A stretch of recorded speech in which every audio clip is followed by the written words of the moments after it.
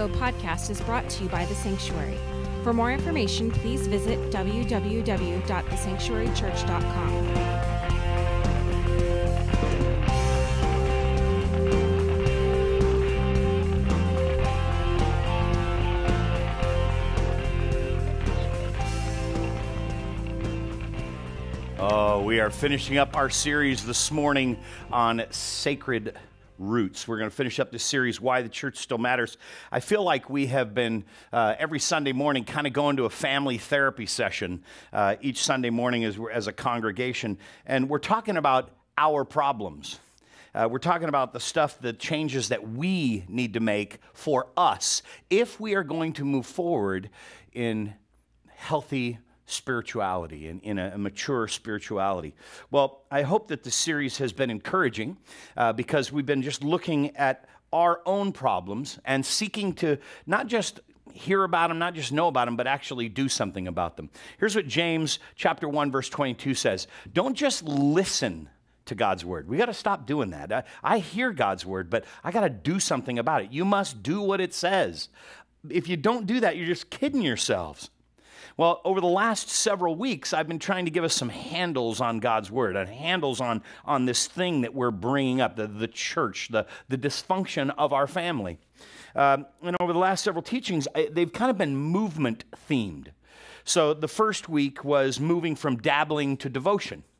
That was that first week, and I was saying, hey, let's think just beyond church attendance. Well, yeah, I go every week, or I go once a month, or I'm there at least every other month, right? Beyond that, let's be sold out in our kingdom commitment. Let's do it the way the Bible is laying out to us. That's the way life is really had, and that's the way life is really made. Then we moved from transience to permanence. And I asked us, hey, let's think about putting down roots. We are such a transient society, a transient culture. We're constantly moving in our jobs, moving in our relationships, moving in our homes, literally moving, right? And I said, well, let's see if we could stay in place long enough so that people would get a tangible understanding of what the church is. And so that we're connected to a congregation long enough that congregation is built up, and then the community around that congregation is built up. And then last week, we moved from preference to proximity. And essentially, I kind of pushed it. Let's not be known for where we go to church, but how we are the church. It's a big difference. Well, today, I want to look at the final shift. Today, I believe the church, we have got to move here. This is the title for today. It's getting ourselves reoriented. It's reorienting our faith from something that we're just simply believing in to an actual lifestyle. It's defined distinctly by Christian practices. I want to move us in our lives, in our spiritual lives. So, that might sound kind of obvious in theory. I mean, you hear that, you go, well, yeah, of course, beyond beliefs into practices. Yeah. But our unfaithfulness to live like Jesus, right?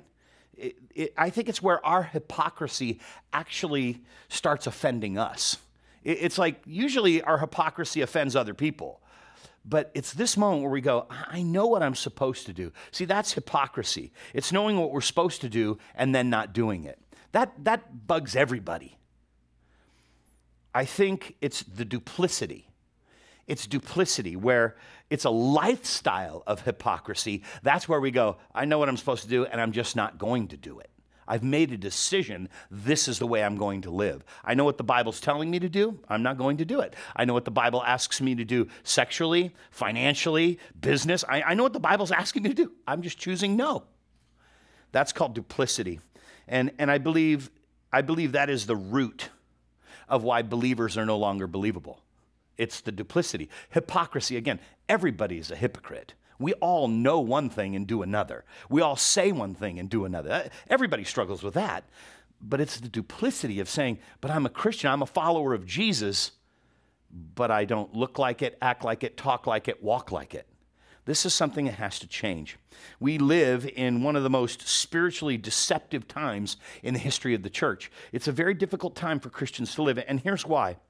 We are so overwhelmed with Christian content. There is so much out there. There is so many books, videos, podcasts. And listen, everything needs to be read, listened to, watched. Oh, you've got to read this book. Oh, you have to hear this podcast. Oh, you've got to get this. And I'll tell you what, it is not humanly possible to even get half of what is being pushed at us today. Now, and these things are all good, so let's not get that wrong. But what if we just pulled back and said, what does the Bible say? Rather than what does this author say about what the Bible says? What does this podcaster say about what the Bible says? What does this video say about what the Bible says? Why don't we just start reading the Bible? Just you and me, let's get together and let's read the Bible together. Well, you couple that flood of content, you couple that with the classroom approach to discipleship, which is what would be called rows. I might be, like a tiered lecture hall format, right? Where there's this talking head up front, and we're just transferring information from one head to another. We sit, we listen, we watch. We might jot down a phrase that updates our social media status. But ultimately, that's not really discipleship. It is part of it. Absolutely, the Bible is clear. We need to devote. That's the word it uses. Devote yourselves to teaching, to good teaching, to healthy teaching, to making us more like Jesus today than we were yesterday. We're supposed to do this. But there's just so much more. I think discipleship is more what I would call lab-based. So there's classroom and then there's lab. It's lab-based learning. It's about having a lab partner that goes, what did you get on? And you're working together on something. We get that lab partner working together, discovering, investigating the truth together. Saying, oh, here's what I read this week. Here's what I learned this week. And then our lab partners say, oh, I read that scripture. Here's what I learned this week. And we're comparing notes. Because ministry is tactile.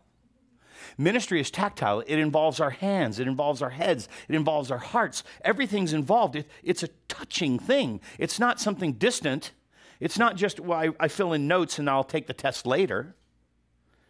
It's about experimenting and testing with another disciple all that we've been taught. In fact, years ago, I came across a specific kind of Bible. It's called the Life Application Bible. And I went, oh, that's lab, L-A-B. I was like, that means I get to experiment with it. And it was life application. I was like, yeah, that's what we need, life application Bibles. And we need life application lives. Well, do you remember way back when, before the virus, the pre-virus days, do you remember we used to have these places called theaters? Do you remember those places, right? It was this building where these large gatherings of people would come together and we'd all kind of watch movies, and they'd have one theater here and another. You remember? Okay, all right. Well, when I go to the movies, I love previews. I don't know about you. I love previews. I always make it a point to arrive early because I want to see what's going to be coming out, right? And I make sure that I see all the previews. And when I go to the movies with my bride, there is always, at one point during one of the previews, I'll lean over to her wide-eyed and say, man, I got to see that. I got to see that. That is something I want to see. There are so many films and so little time. And it got me thinking about the art of the movie trailer. The film industry uses these 2-minute clips to reach into the hearts and minds of theater goers, into the audience, and they use this promo so that they can somehow get that coveted response. I gotta see that. Right? That's what they're looking for. They're like, okay, that's like last summer's blockbuster. No, they put all the right clips in, the right things in. They want you to see these specific parts. And you ever watch a preview and then you realized, what else is in the movie? They just gave it all away, right? Those things. Okay, so it's that coveted response, though. I got to see that. Well, the church is like that. Do you realize the church is a preview of coming attractions? You and I, our lives are a preview. People are to be looking at us going, that's what's coming. See, when we look at the church, it's the coming kingdom. My life, your life, We're a part of the church. We are meant to be a preview. People are to be looking at us. The problem is there's so much more to movies than what we're watching in the previews. And that's what I love about the Bible, because it goes over all of it. The good, the bad, the ugly, the fantastic, the beautiful, the victory, the defeat. It's all there. But see, church is just a preview of this. And like other trailers that we're watching, there's betrayal, and there's the good guy, and there's the bad guy, and there's a monster, and there's a disaster, and that's just in the wedding movies, right? But when you get into the guy flicks, that's when the action really kicks in, right? But see, we're called to offer a picture of how beautiful self-denial is. I mean, those two words don't even come together, right? Beautiful and self-denial. We're supposed to be a preview of what shared discipleship looks like. To say, I'm not alone in this journey, in this adventure, in this thing called life. See, Jesus wants to reveal through us what abundant life looks like when we lose our life for his sake. This is what Jesus is looking for. I want you to show them what abundant life looks like. The Holy Spirit wants people to see what it means to live focused and on mission in a culture that is not. In a culture that is distracted by shallow entertainment and radical individualism. It's all about me. It's what I want. This world, I'm at the center of it. I recently read, death is only the end if you think you are the star of the show. Right? No, there's so much more. There's so much more. But see, we live in a world that so often looks at the church, sees the hypocrisy, the exclusivity, the legalism, and their only response is, I've seen enough, I'm not interested. They see this preview and go, no. That's no different than what my coworkers offer me. It's no different than what Wall Street offers me. It's no different than what the American dream offers me. Something has to change. So I'm asking, as the church of Jesus, as Christ's church, let's put his brilliance on display. Let's show them what it looks like to be Jesus in this new millennium. What does Jesus look like in 2020? I could tell you what he looked like in first century Palestine, but what does he look like in Santa Clarita in 2020? Let's do this in such a way that it compels only one response from the watching world. Ready? I got to see that. I got to be a part of that. In Acts chapter 2, we see how the believers at Pentecost translated the outpouring of the Spirit's power in tangible ways, right? I've read it several times in this series, but I want to do it again today a little bit slower for you. So the following preview is what it looks like when believers form a community. Now, I want you to catch this. I want you to catch this because there's something wonderful happening here. Are you ready? Here comes the trailer for Acts chapter 2, starting in verse 42. Look what it says. All the believers devoted themselves to the apostles' teaching and to fellowship and to sharing in meals, including the Lord's Supper, which is what we're going to do today, and to prayer. Verse 43, the trailer continues. A deep sense of awe came over all of them. The apostles performed many miraculous signs and wonders. Verse 44, scene change. All the believers met together in one place and shared everything they had. Verse 45, they sold their property, possessions, and shared the money with those in need. Preview doesn't stop here. Verse 46, they worshiped together at the temple each day and met in homes for the Lord's Supper and shared their meals with great joy and generosity. It's not over. Verse 47, all the while praising God and enjoying the goodwill of all the people.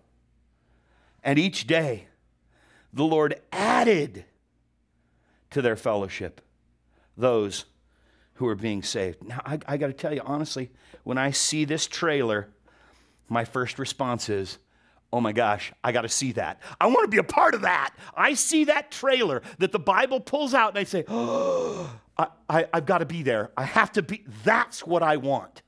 Did you hear it? Favor with the community. Everybody's taken care of.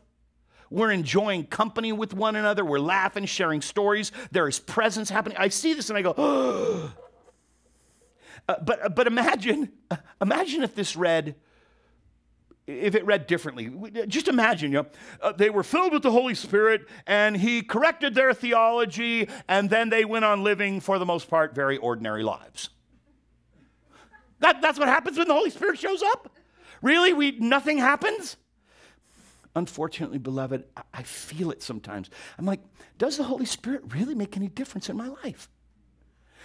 Does my life look different since he entered my life? First, Jesus living in and through me, but then the Holy Spirit empowering me. Does it look just like it did in Acts chapter 1? See, I think something's supposed to change because we're called to be disciples. Not just believers, not just followers, it's another level. And I hope that I've been communicating that because true Christianity is a thing of compelling beauty and love. Christianity is the place. If you want to see grace and redemption worked out in daily lives, it's Christianity. With us, me, you. Christianity is the place where community and hope are found in this broken world, in us. Christianity is the place where love wins out at the end of the day through us. That's the preview. Now we invite them to watch the whole movie with us. Christianity and the church has lost its way. And that's what I've been talking about for this series. Because I believe that we have replaced, listen to me now, we have replaced practices with beliefs. Well, I believe in that. Yeah, but what are you doing with that belief? I want you to follow these notes with me. Would you please? Start filling these in. We've replaced faith with following. What we think, our opinions, where we're going. That's the most important thing you need to know. Not what we believe and do with what we believe. Following has replaced faith. We have replaced wonder with work. God, we're so busy. We have no time for the ministry of interruption. Work is your fill in the blank there. Even when God's doing the knocking. Hey, would you go talk to that person for me? I can't, Lord, I'm on my way. I've got to pick up my latte and I've got to get to work. We see people, right? And we go, I'm sorry, I've got people to see. But what about the people in front of us? Got people to see, places to go, stuff to do. How about this one? Discipleship has been replaced with knowledge. Knowledge is your fill-in. It's not about what we know. It's about what we do with what we know. This is what the Bible's about. And today, it's even harder to really know because the data is changing every day. One person tells you this about masks. Another person tells you this about masks. And it's the exact opposite thing. One person says it's all about deaths in the virus. Another person says nobody's dying in the virus. I'm like, what do I? It's so hard. And then watch this. Again, going back to what I talked about earlier, about the glut of information that's available. Some people say this is Christianity. Another person says this is Christianity. Well, what is it? Let's read our Bibles. Here's another one. We've replaced dreams with duties. Oh, Lord. It's no longer what God could do, but now it's I have obligations. I don't have time to pray. I've only got enough time. I just have time to bring my effort to the table. Oh, Lord. We must dream again. Several weeks ago, I talked about dreaming dreams and having visions. Here's the last one. We have replaced people with programs. Doggone it. We have organized ministry into buckets. We have children and youth and young adults and marrieds and singles and seniors and single seniors who act like children and youth. I don't know, right? The segregations continue. It is amazing to me how the church just continues to divide up. Well, you have special needs, so you're going to go over there. You have these special needs, so you're over there. You have these special needs. What happens when we bring the church together? That's the power of community groups. The power of community groups is we're not in rows. This is a good and right thing. Again, the Bible's very clear. I just read it this morning, devoted themselves to the teaching. The apostles are teaching, they're devoted to that. But there's something wonderful when circles happen, when conversations are happening, and a lab partner comes alongside and says, here's what I got out of that scripture. Oh, really? This is what I got out of that scripture. Well, let's ask them what they got out of the scripture. It's circles coming together. And listen, I am not advocating a complete overhaul of the entire church. Please don't get me wrong. But I will tell you this, we have got a job in front of us. And if you're willing, I'd like to work on it. But I cannot do it alone, nor am I meant to. It's something that we have to commit ourselves to. I do not think it's wise to completely throw out all the ministries that we're all participating in. These are good things. These familiar models are getting people in the doors. They're like, oh, you have something for my kids? I need something for my kids to kind of point them in the right direction. See, it's a good thing. We're meeting the needs of our community. Listen, what I am saying is, let's not let the program, the ministry, the office, the organization, the event, let's not let that get in the way of being a healing presence in our community, in the lives of the people who need to feel accepted, who need to feel understood, who need to feel loved, who need to feel seen. They see me. This means that we got to slow down and have the conversation with that someone who's right in front of us, rather than having the conversation with the next person. I don't have time for this person, but because I got to go see that person.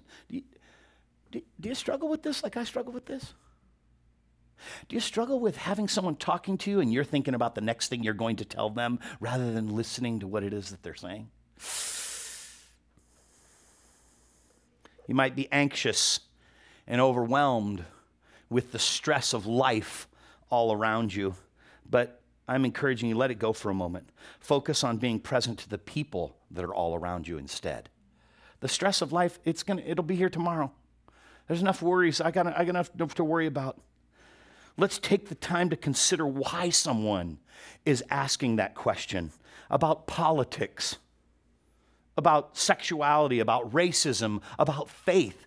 Why would they ask that question? What's behind that question? Are they, and this goes through my mind, are they trying to get me to say something? Are they wanting me to agree with them? What would be the reason for that? And then rather than making a statement about my opinion, so tell me more about that. So what is it you think about that? Really getting into that. Rather than responding with our opinions and our arguments, let's consider the question that's coming.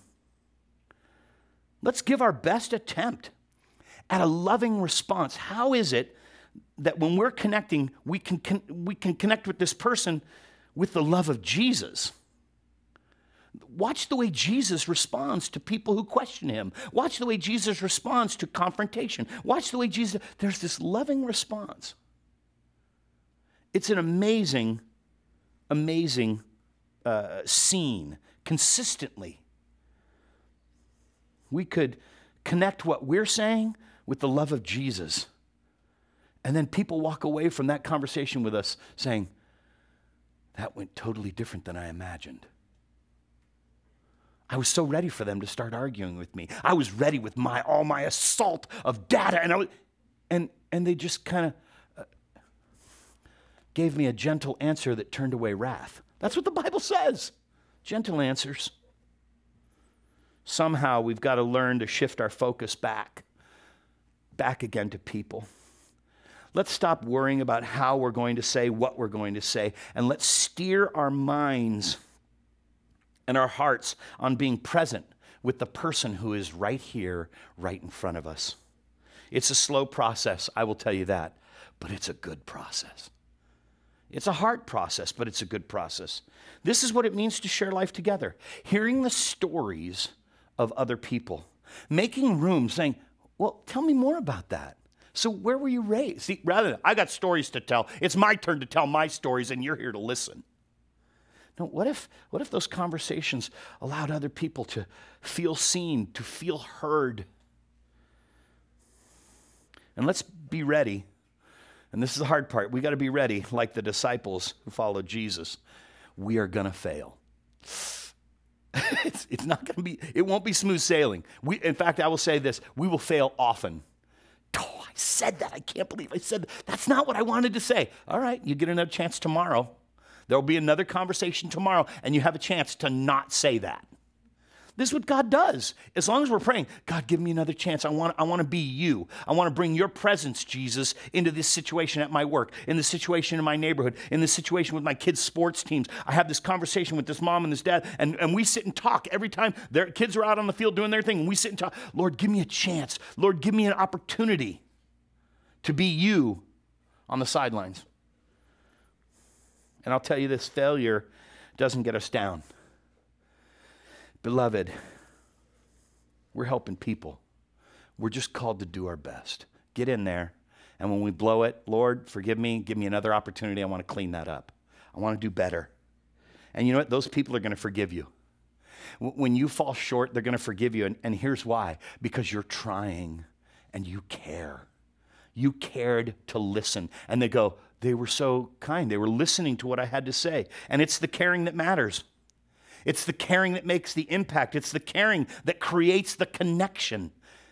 When people understand, oh, I'm for you.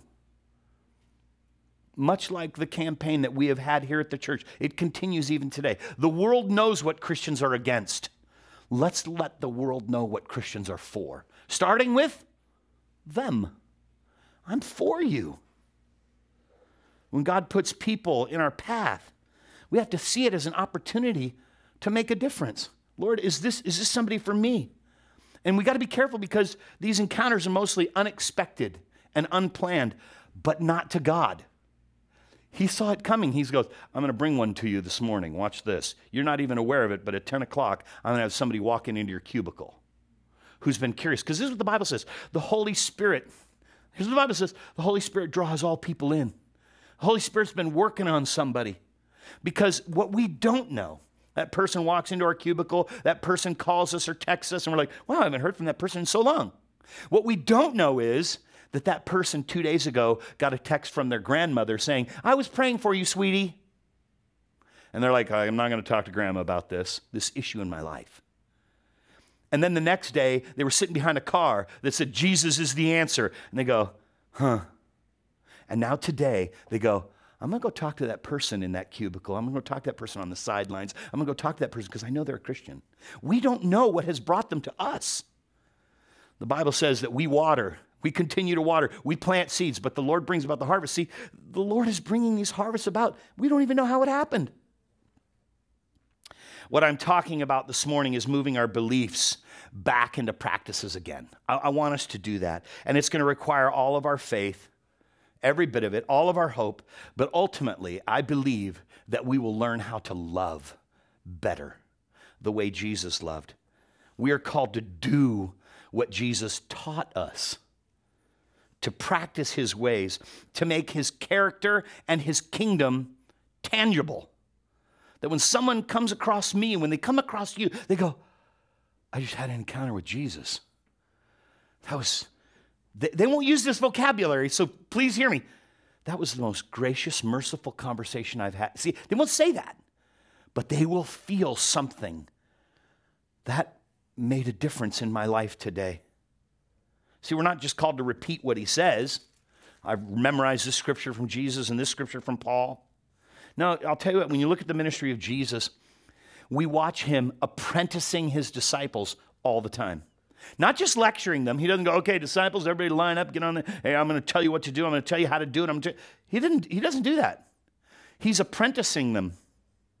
Jesus is the teacher, and he gives us a lab tech called the Holy Spirit. And that lab tech is standing over our shoulders. If we have a lab partner, going, look at this scripture now. He calls to mind. The Holy Spirit calls to mind and calls to heart. Hey, remember that story in the Old Testament? You read that story about the king who died over here? Hey, that's right. And we start, see, the lab tech who's in charge of our daily activities is going to lead us and our lab partners. Do you have a lab partner? Beloved, we need lab partners. We need somebody walking with us. Holy Spirit will help you find a lab partner if you don't have one. Because we're supposed to be working on and walking out these lessons that we've been taught. That's what it means to be a disciple.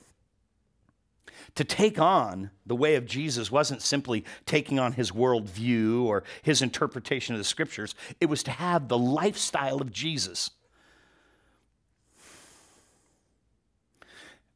Watch how he treats people who are not like him. And at which, please, beloved, listen to me. That's everybody, because he's holy and perfect. As much as you and I would like to be perfect, we are not. But watch how Jesus responds to people. Sometimes, all right, that's your choice. Rich young ruler, right? Hey, he says to one guy, hey, come follow me. I haven't got time to do it. Okay. Other times, hey, so I don't condemn you either. Go and sin no more. He wanted us to learn how to think and love and act and relate and practice and embody and model the kingdom of God. That's why when he taught us to pray, he said this, pray like this. May your kingdom come soon, here on earth as it is in heaven. He taught us, he said, this is the way you need to pray. In fact, in the Sermon on the Mountainside, it's in Matthew 5, 6, and 7. Matthew 5, 6, and 7. It's an amazing sermon. He's talking here, and he gives this clear picture on the practices that he wants us as disciples to live out, right? 5, 6, and 7, right? Kindness over judgment, forgiveness over vengeance, purity and faithfulness in our sexuality. Here's one we don't like. Matthew 5, 6, and 7, turn the other cheek, loving, praying, and blessing our enemies, praying, fasting for God and not for people, not to impress somebody else, giving generously in secret, seeking God's kingdom above our own, not material riches, seeking God radically through persistent prayer, building on and obeying the things that he's told us. This is what Jesus talked about. In his teaching, he talked about what he wanted his disciples, listen to me, to be known by. This is what I want my followers, my believers, see, my disciples, the apprentices, the people who look like me. This is what I want them to look like. We're called to love the outcast, to challenge hypocrisy, to lay down our lives for one another. We're called to celebrate the good, the true, the beautiful, and all the while seeking God and finding him in mysterious and miraculous ways. Because you go, I just had a God encounter. I wasn't ready for it, but I was doing what I knew I was supposed to be doing. And I encountered God in a special way. And then I'll tell you what, when the challenges and the trials of life come, and they will come, Jesus makes it clear all over the place, we will be deeply rooted in God's love and his grace, and we will be that's going to enable us to walk out with perseverance, and here it comes, our lives will thrive. But we've got to be rooted down. Church is obviously, and it's certainly supposed to be the place where Christians are informed by teaching, where we learn. We learn here. But what about here and here? We get it in the head, but where is it getting to our hearts, and when does it get to our hands? When do we work with it? That's the lab. Find a lab partner. God's heart for the church is that we become a place that equip people for living daily. But that just starts here. It starts in the classroom in rows, but then you got to get to the lab. You got to check in with the lab tech. You got to make sure you're meeting with your lab partner. That's the way it's supposed to work. Let's move from beliefs to practices. Here's why, because at the end of the day, how we live is really what we believe. All the rest is just talk. How we live is really what we believe. And that goes back to the duplicity. If we're living consistently in hypocrisy, then we are a hypocrite and not a disciple. Beloved, I want us to graduate. I want us to move forward. And even in the midst of this season, I believe that's what's happening. God is preparing his people.